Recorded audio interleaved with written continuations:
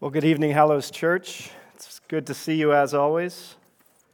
My name is Jeff. I'm one of the pastors at the Hallows Church. My ministry is primarily focused over in West Seattle, and so I haven't been around Fremont quite as much, but it's good to be back. It's good to see you guys. Head on over, if you would, to the passage our friend Chaz read just a few minutes ago. That's Mark chapter 3, verses 6 to 21. This passage that we're stepping into today, it kind of paints an interesting picture of three different types of people in the world when it comes to Jesus. There are fans, foes, and followers. Now, each one of these groups, they all want a piece of Jesus. They're all going after him in one way or another for one reason or another, but the truth is they differ entirely in what they want from Jesus and what they want for Jesus. And one of the things we're going to explore here together as we unpack this passage is that not only are fans, foes, and followers three different types of people in the world when it comes to Jesus, there are also three different competing aspects or elements within the hearts and lives of each and every Christian. This passage here, it opens up with a pretty strange scene. It's a pretty dramatic scene, in fact. We've got this crowd situation happening, and it's more than just a crowd. Mark, 2 times in this passage, he calls it a great crowd. A great multitude of people were forming. Many scholars, in fact, believe that this scene is taking place as Jesus' popularity was really taking off. Many were seeking him at this point, and they were traveling great distances to see him. In verses 7 and 8 here, they tell us where these people were coming from. They were coming from Galilee and Judea and Jerusalem and Idumea, and from beyond the Jordan and from around Tyre and Sidon. And if you look at a map of this area at the time, you would see that these places that are mentioned by Mark, they kind of trace out many of the same places that Jesus had been traveling in his ministry up to this point. And so what's clear is that word was spreading, people were talking, and Jesus' popularity, it was rising. And what's interesting as well is that some of these places, like Judea and Jerusalem, these were Jewish provinces. Other places, like Tyre and Sidon, these were Gentile provinces. And Idumea and Galilee, these were very pluralistic, multi-ethnic, multi-racial areas. And so the people in this crowd, they came from different places, they came from different cultures, they held very different worldviews. And the truth is, there were very real tensions that existed as well between some of these groups of people. And yet we see that this didn't really matter when it came to Jesus, right? His popularity kind of cut across all that. It cut across various societal boundaries and various cultural boundaries. And the passage tells us as well, not just where these people came from, but why they were coming as well. And the reason why they were coming, we see in verse 8, is because they had heard about all that Jesus was doing. And as we've been learning in our journey through the book of Mark, Jesus had been doing much up to this point. He had been performing many miracles, many signs and wonders. He had been healing people of various physical ailments. He had been delivering people from various forms of demonic oppression and bondage. He had been meeting needs around him in supernatural and sensational ways. And so word was spreading. People were talking. Jesus, at this point, he was a celebrity in every way. He had gone viral. He had paparazzi that wanted to track his every move and his every miracle to see what he was going to do next and to see what he was going to say next. And so his popularity, it was surging. It was surging so much that some of these crowd scenes would develop into dangerous situations. In verse 7, we see that Jesus and the disciples, they were trying to withdraw from this crowd. They were trying to withdraw to the sea, to where their boats were. But evidently, this crowd wasn't having it. This crowd was quite determined. Verse 7 tells us that the crowd followed Jesus and his disciples to the sea as they tried to withdraw. And get this, in verse 9, Jesus had to tell his disciples to have a boat ready because of this crowd, so they could extract themselves quickly if they needed to, because Jesus thought they might be crushed by this crowd. And that's the kind of confused and chaotic scene that we're stepping into here. A great crowd of many people, a great crowd that included many fans of Jesus, fans who had heard all about what Jesus was doing and who wanted in on the action too. They wanted to see what Jesus might do next. They wanted to see what Jesus might have for them in their own lives too. And so these fans, they were crowding Jesus with their needs and with their desires to the point where Jesus himself grew concerned that they might be crushed by the crowd. And so many were seeking him, but the truth is that many who were seeking him were doing so as a means to an end. They were doing so as a means to their own ends. And it's not too surprising, really, in this particular situation at this time. At this point, many in the crowd did not fully understand who Jesus was or why he came. He had not fully clarified his message and his mission in that way. But they had heard about all that he was doing, and they wanted to see for themselves what all the hype was about, and they wanted to see for themselves what he could potentially do for them too.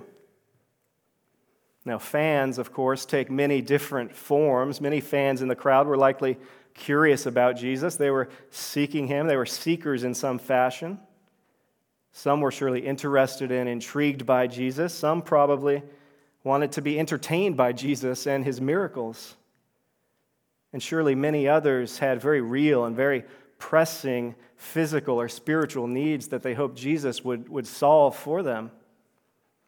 But fundamentally, fans of Jesus are those who look to Jesus to advance their own agendas without necessarily being concerned about him and his agenda. So fans look to Jesus to advance their agenda. And fundamentally, fans of Jesus are more concerned with what Jesus can do for them than who he might be to them. Fundamentally, fans of Jesus are more focused on what they can get from him than what they're willing to give or give up for him. Now, I was myself very much a fan of Jesus in different seasons of my life before stepping into relationship with him. As a young man, as a young adult, I was chasing after life. I was pursuing my education. I was pursuing my career. I was starting and developing and raising a family. And I found myself interested and intrigued by Jesus in different ways at different times in my life. As I look back in hindsight, I believe Jesus was calling me and pursuing me through it all. But it was a process in every way, a long process actually, that played out over many, many years. But for the most part, earlier on in my life, I looked to Jesus primarily for what he could do for me and how he could help me out with the plan that I had for my life. And so on occasion, I would seek after him, hoping he might help me out, hoping he might help me out with my career, hoping he might help me out with my confidence, hoping he might help me out in my relationships and my family life, hoping he might help me out with the life that I had so carefully mapped out for myself. But here's the thing, at every turn, I was never really interested in Jesus. I was most interested in what he could do for me and for my life and for my future. I was a fan of Jesus. I was most certainly crowding him with my needs and with my expectations, looking to him to advance my personal agenda without really wanting to be troubled by his agenda. I was a fan in every way, but I was not a follower. And I would go to church occasionally at different points in my life, especially when I needed something from him, without ever realizing that I was missing the point. I was going to Jesus for all the wrong reasons. And when Jesus didn't come through for me in the ways that I wanted, I'd just kind of throw up my arms and move on, living life on my own terms, wondering if this Jesus really had anything to offer for me after all, or wondering if it was all just wishful thinking on my part. And the truth is, we all do it at some level, don't we? We're all fans of Jesus at some level. We all go to Jesus at times with our own agendas kind of leading the way without concerning ourselves with his. And I think this passage here has something to say to that confused fan within each one of us. Now, fans were not the only ones in this crowd. The crowd also included some who opposed Jesus, some who resisted Jesus. And these are the foes of Jesus. We'll call them foes. And we see some of these foes up in verse 6. Jesus, he was annoying and angering the religious establishment in every way. We saw that in last week's passage. He had healed a man on the Sabbath, right? And the religious leaders known as the Pharisees, they were pretty fired up about it. And the truth is they had come all the way from Jerusalem to dig up dirt on Jesus, and they got exactly what they came for. And that's why in verse 6 it says the Pharisees went out and they immediately held counsel with the Herodians against him, how to destroy him. Now, these two groups, the Herodians and the Pharisees, these are two groups who normally never would have interacted at all, much less collaborated on anything. And yet they were working together here to trip Jesus up and to take him down. And so there were not only fans in this crowd, there was opposition within this crowd as well. It's true of every crowd, really. There are fans and foes of Jesus in this crowd and in every crowd. And while fans of Jesus look to him to advance their agenda, foes see Jesus as a threat to their agenda.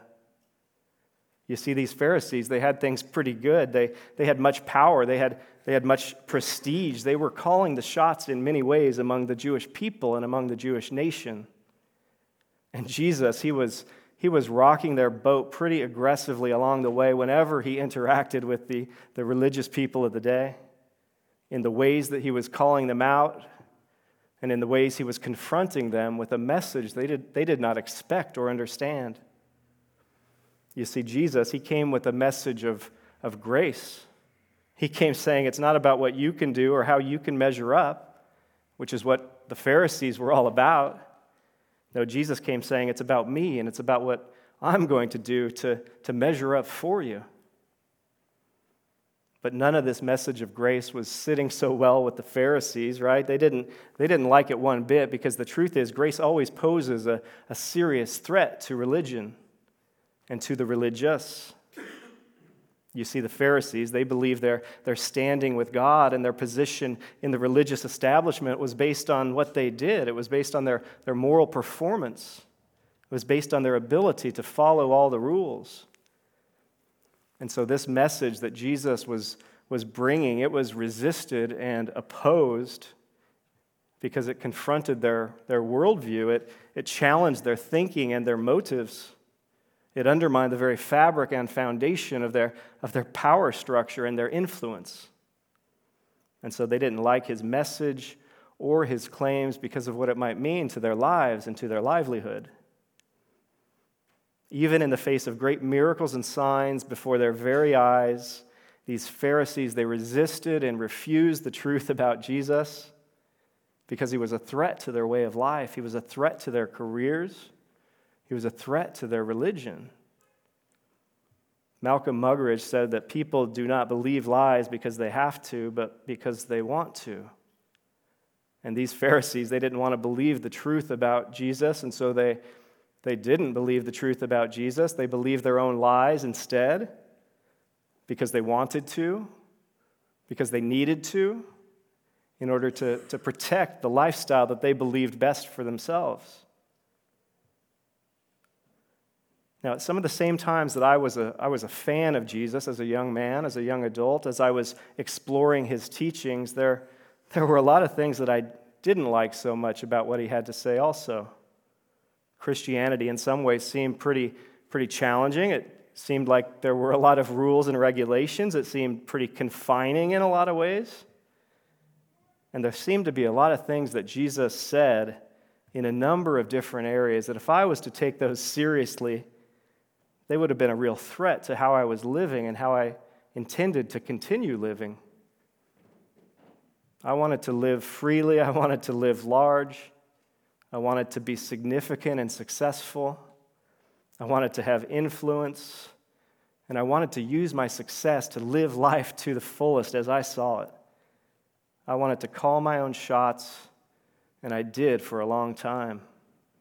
I did all of the things that culture was communicating to me would make me significant, would give me a sense of value and worth in the eyes of the world. But what culture was telling me seemed to be at odds in many cases with what the Bible was telling me, that was for sure. The Bible seemed to suggest I needed to do all of these things. It suggests I need to follow all these rules. I had to sacrifice in all of these different ways with my time, with my finances, with my lifestyle.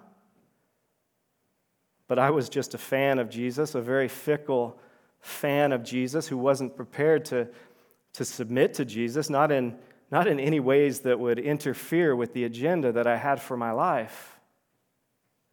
And so I spent most of my life either not thinking about Jesus at all or going to him occasionally when I needed something as a fan, while at the same time pushing back and resisting some of his teachings as a foe.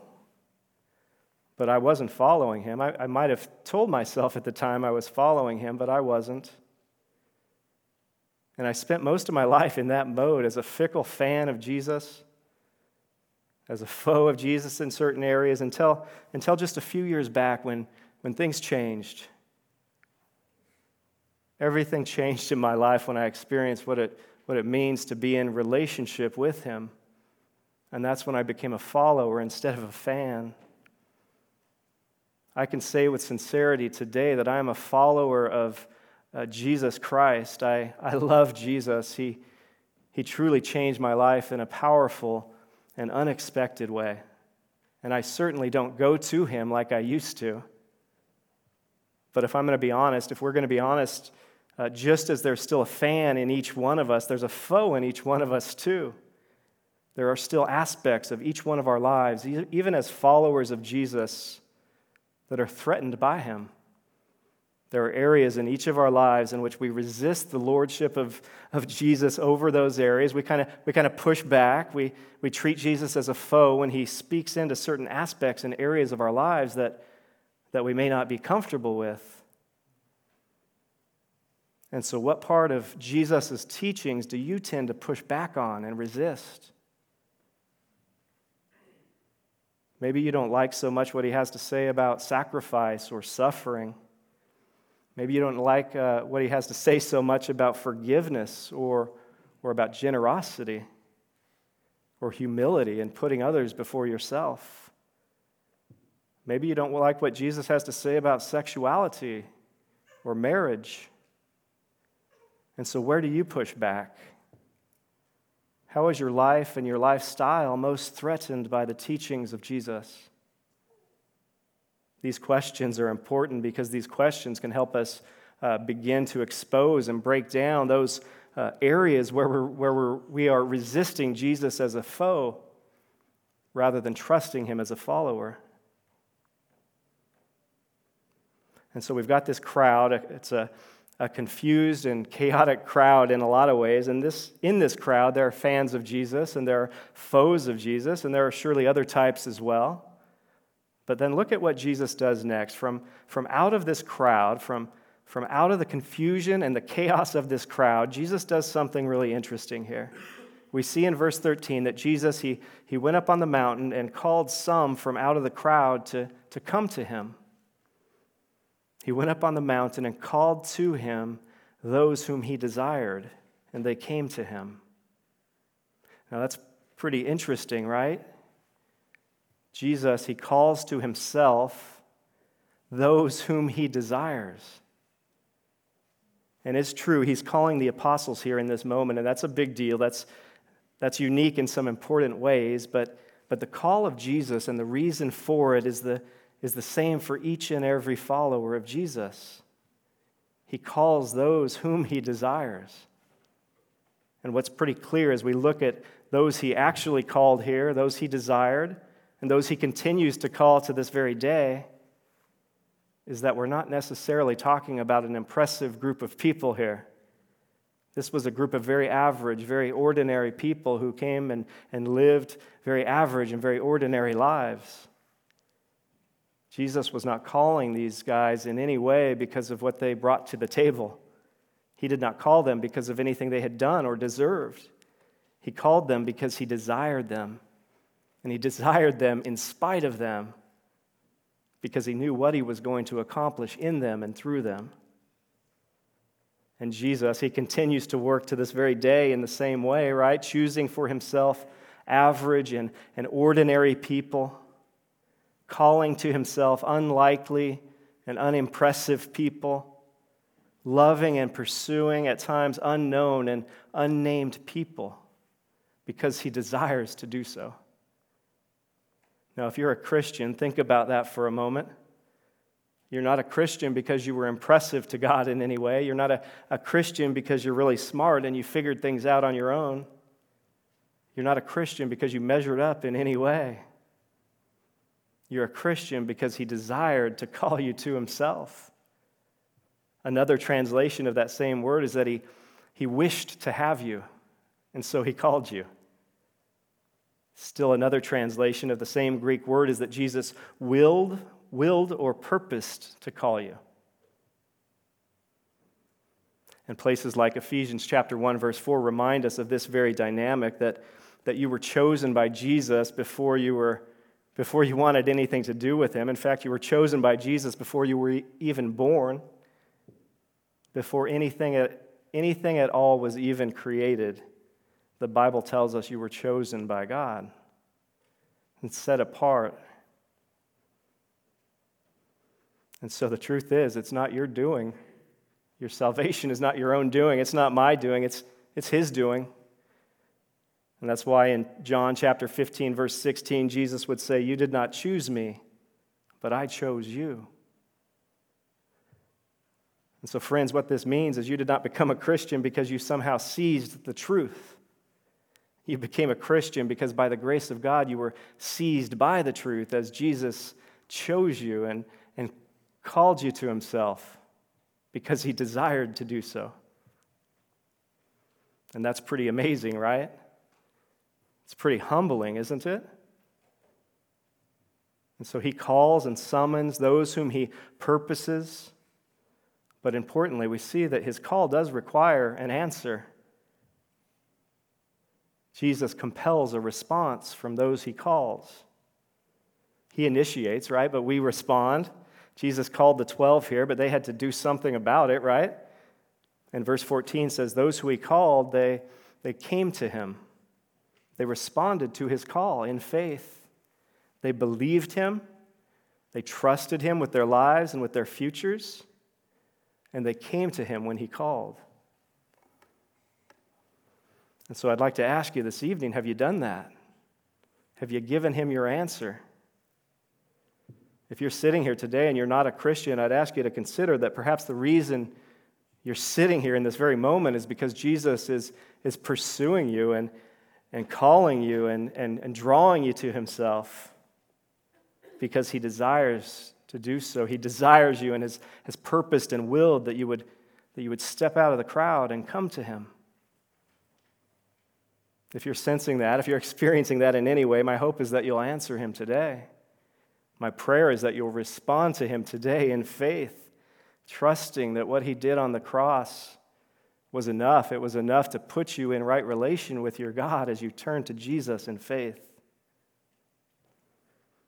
And so Jesus is calling his followers to himself here in this passage.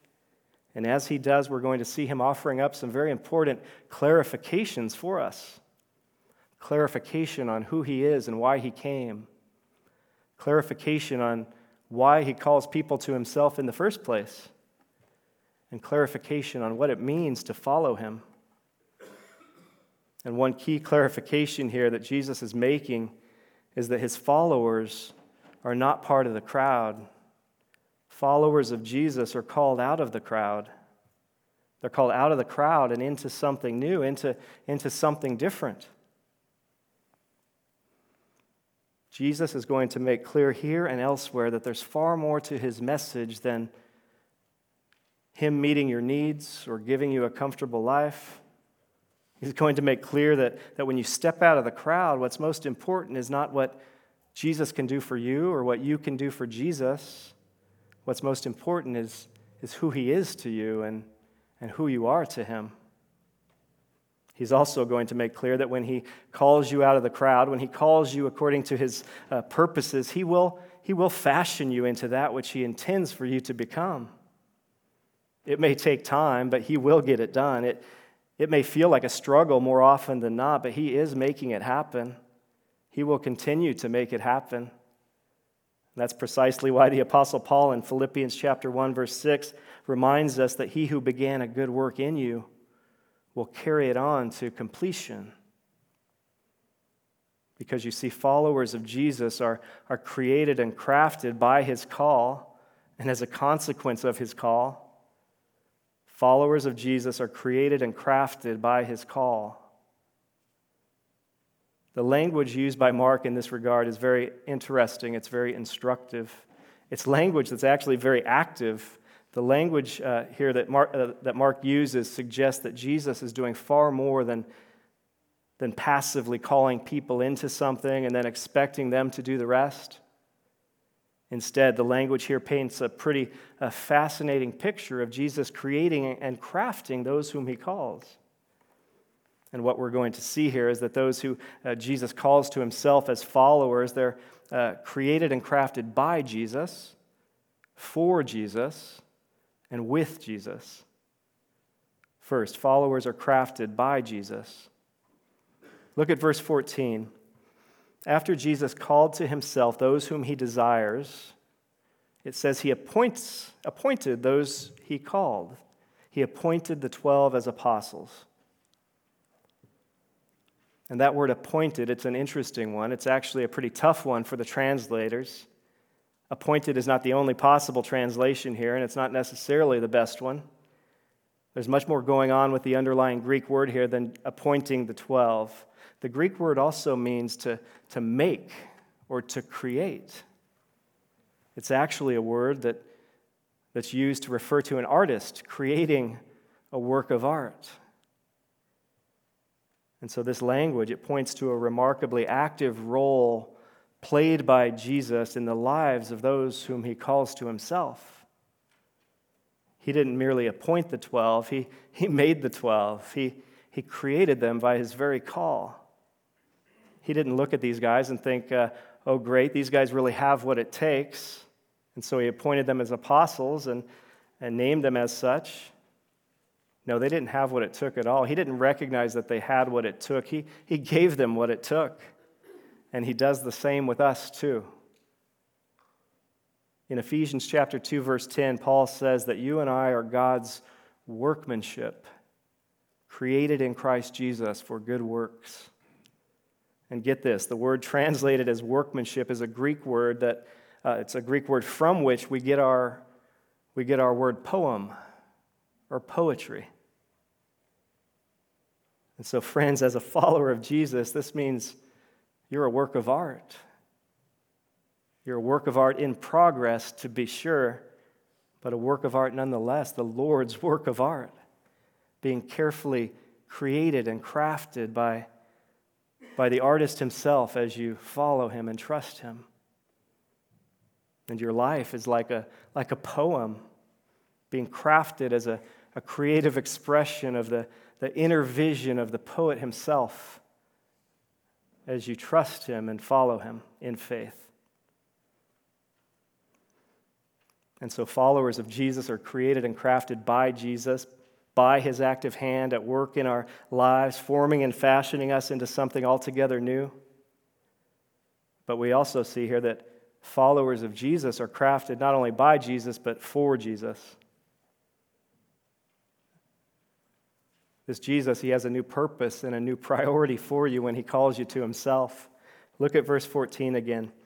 Jesus is talking about why he's calling the 12 and why he calls us, and that is so that he might send us out.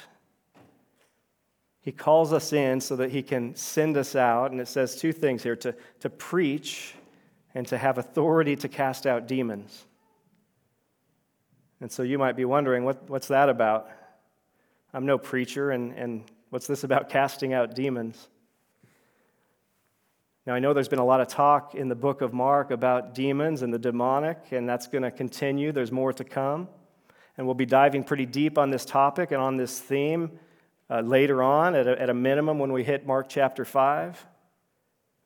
But for now, if we stand back a bit here and we think about what Jesus is doing and what Jesus is saying, he's actually sending his followers out into the world to do two things: to promote and champion truth, and to liberate people from what binds them. He's sending his followers into the world to declare truth, to proclaim truth, and to expose darkness and to expose deception. In a very fundamental way, he's sending his followers into the world to serve others in word and in deed, rather than to serve self. And this is precisely what every follower of Jesus is called in and then sent out to do.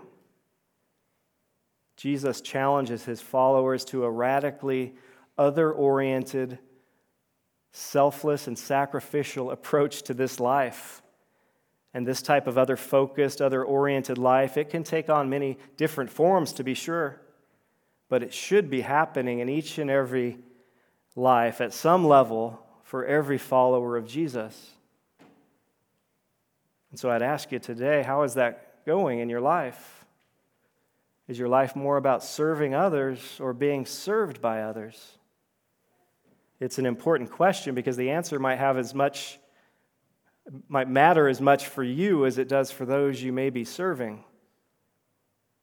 And here's why I say that. Jesus in Matthew chapter 10, verse 39, he says you need to lose yourself in order to find yourself. And now I spent my whole life trying to find myself. I could never get there on my own, but I tried. I tried really hard, but I could not find myself by serving myself and serving my own agenda. I could not find myself by pouring myself out into my coursework or my career. I could not get there by concerning myself with power or success. I could not find myself by serving my own comfort or my own pleasure. I tried for a long time, but I was looking in the wrong places. I was looking in the wrong ways. I was looking for myself by focusing on myself when what I needed more than anything else was to lose myself. Jesus says, instead of trying to find yourself by focusing on yourself, you need to get outside yourself, and you need to get over yourself. And you need to instead try to find and focus on other selves. Jesus can give you an identity that's grounded, that's anchored, that can withstand any storm. But what's interesting is that you won't get there in the ways that you might think. The truth is, you can sit around all you want contemplating your issues and trying to figure out who you are and why you are the way you are. But it's like peeling an onion. There's layer after layer, and you can go on for what seems like forever, spinning your wheels, and all the while staying in the very same spot that you started in. Instead of trying to find out who you are, maybe you should help others find out who they are. Maybe you should serve others and invest in others and pour your life out for others. And the outcome in your heart and in your life, it may very well surprise you greatly. And so we can't find ourselves directly by focusing on ourselves and on our situations. We find ourselves actually by shifting the focus off ourselves and being sent out with a new purpose for Jesus to serve others, to meet needs, to show the gospel with our lives, to share the gospel with our mouths. And Jesus, he sets the pace on this, doesn't he? After all, he came not to be served, but to serve. He came not to bring judgment against us, but instead to take on that judgment for us. And we see it at every turn in his life. We see Jesus being other-oriented, other-focused, being selfless and sacrificial at every turn in his incarnation itself, in his life, in his ministry, and most profoundly at the cross. We see him again and again relentlessly serving others and meeting needs in front of him, So much so that those around him at times were confused and confounded and even concerned by what he was doing, including his own family. Look at verses 20 to 21 there. It says, Then he went home, and the crowd gathered again, so they could not even eat. And when his family heard it, they went out to seize him, for they were saying, He is out of his mind. And so the crowd gathered again, looking to Jesus to meet their needs. And again, we find him serving those who came to him and meeting those needs that were before him, even though he knew that many of these same people that were coming to him still did not fully understand who he was or why he came. At a time when he probably wanted and needed a break, Jesus was again putting others before himself, serving rather than being served, counting others as more significant than himself, to the point of forgetting to take care of himself and his own needs. They were so busy serving others and meeting needs before him that they weren't eating. They forgot to eat. Their focus was quite clearly not on themselves. And when Jesus' family, when they heard about it, they went out to take control of the situation. They went out to take control of Jesus. They went out to seize him, it says, because they were convinced by what they were seeing and hearing that he was not thinking straight. Jesus and his disciples were so focused on others and meeting the needs of others that his family was convinced that he had lost his mind. And friends, may it be the same with us.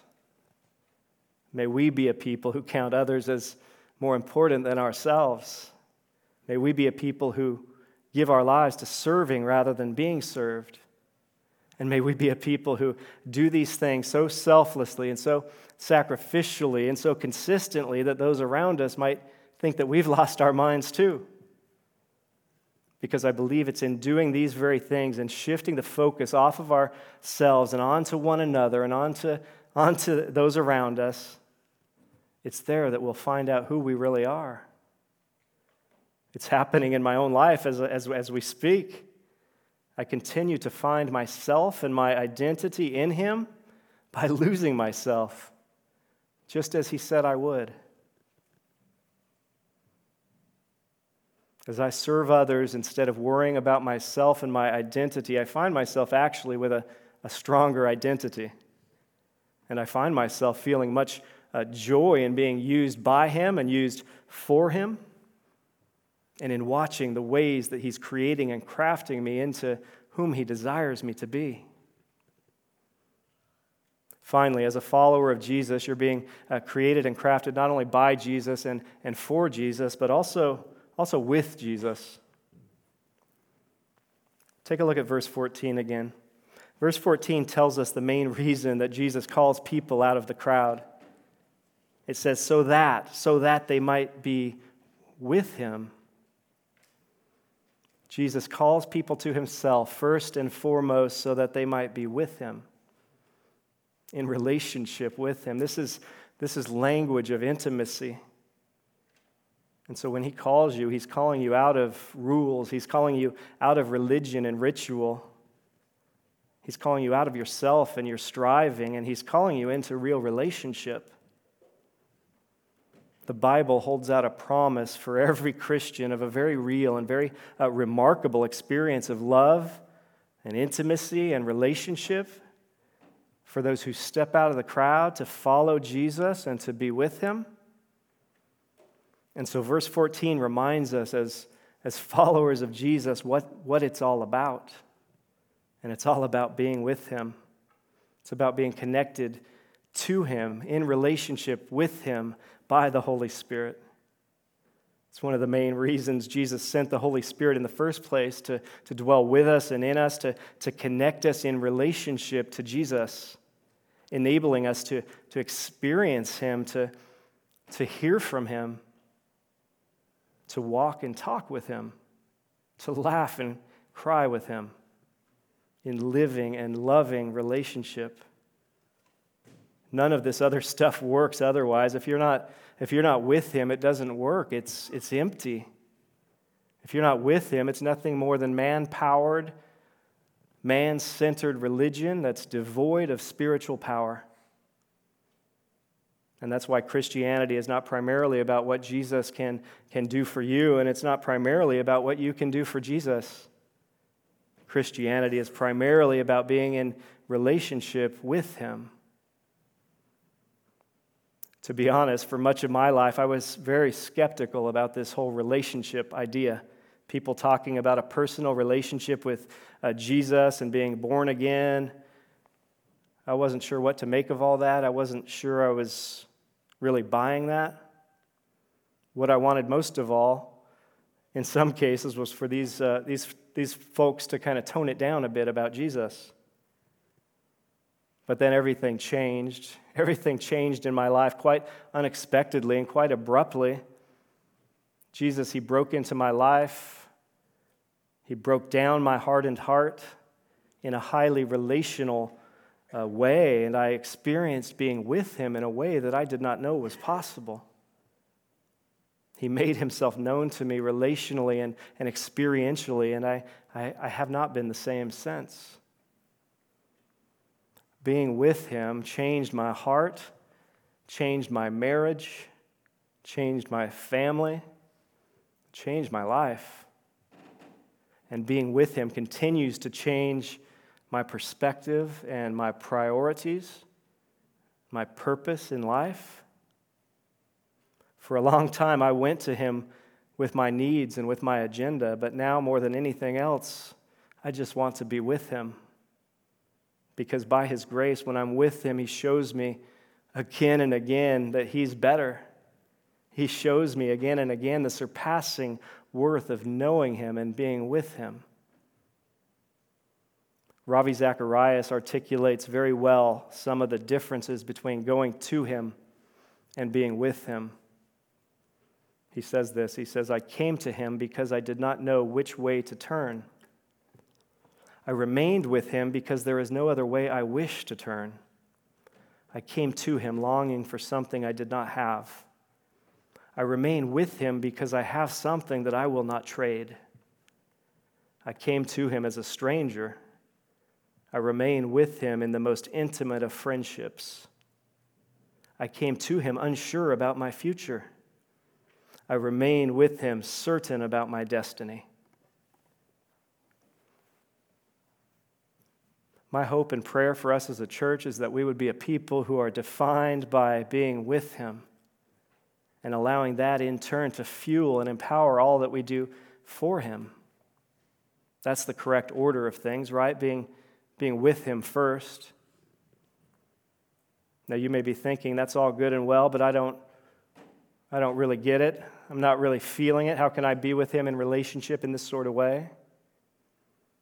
And it's all by His grace. It's all by His timing. But one way we can step in this direction is simply by going to Him as a person.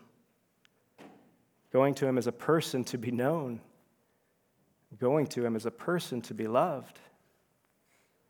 We can go to Him in the same way we'd approach and pursue any relationship that was important to us.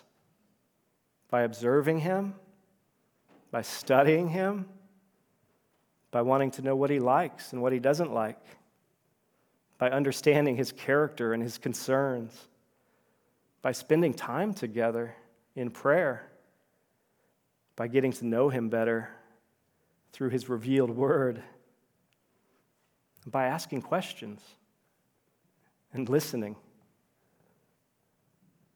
He will draw near to you as you humbly draw near to Him. That's a promise that we've been given. And as you do, as you're with Him, things will change. You'll see yourself differently. You'll see the world differently. You'll see other people differently. But most of all, you'll see that when you're with Him, when you're in relationship with Him, you lose track of yourself. You lose sight of yourself. And that's a good thing. Because remember, as you lose yourself to Him, that's where you'll find yourself. He'll show you who you are. And He'll show you who He's crafting you to become. Now, if this Jesus has called you out of the crowd, if you've stepped out of the crowd, And if you're a follower of Jesus today, I want to invite you to approach the table and share in the Lord's Supper together at this time. And as we do, as we take the bread, as we dip that bread in the cup, let's remember and reflect on the reality that Jesus, He gave His body and He shed His blood so that you and I could step out of the crowd and step into relationship with Him. Let's pray. Father, thank you for today. Thank you for your goodness and your grace. Thank you for your gospel. Thank you, Jesus, for calling us out of the confusion and the chaos of the crowd. Thank you for the ways in which you are at work in our hearts and in our lives, creating and crafting us according to your call and your purposes. Would you expose those areas in our lives where we're approaching you as a fan? And would you break down those areas where we may be resisting you as a foe? And God, would you make us increasingly faithful followers who know and understand the surpassing worth and power of being with you? Amen.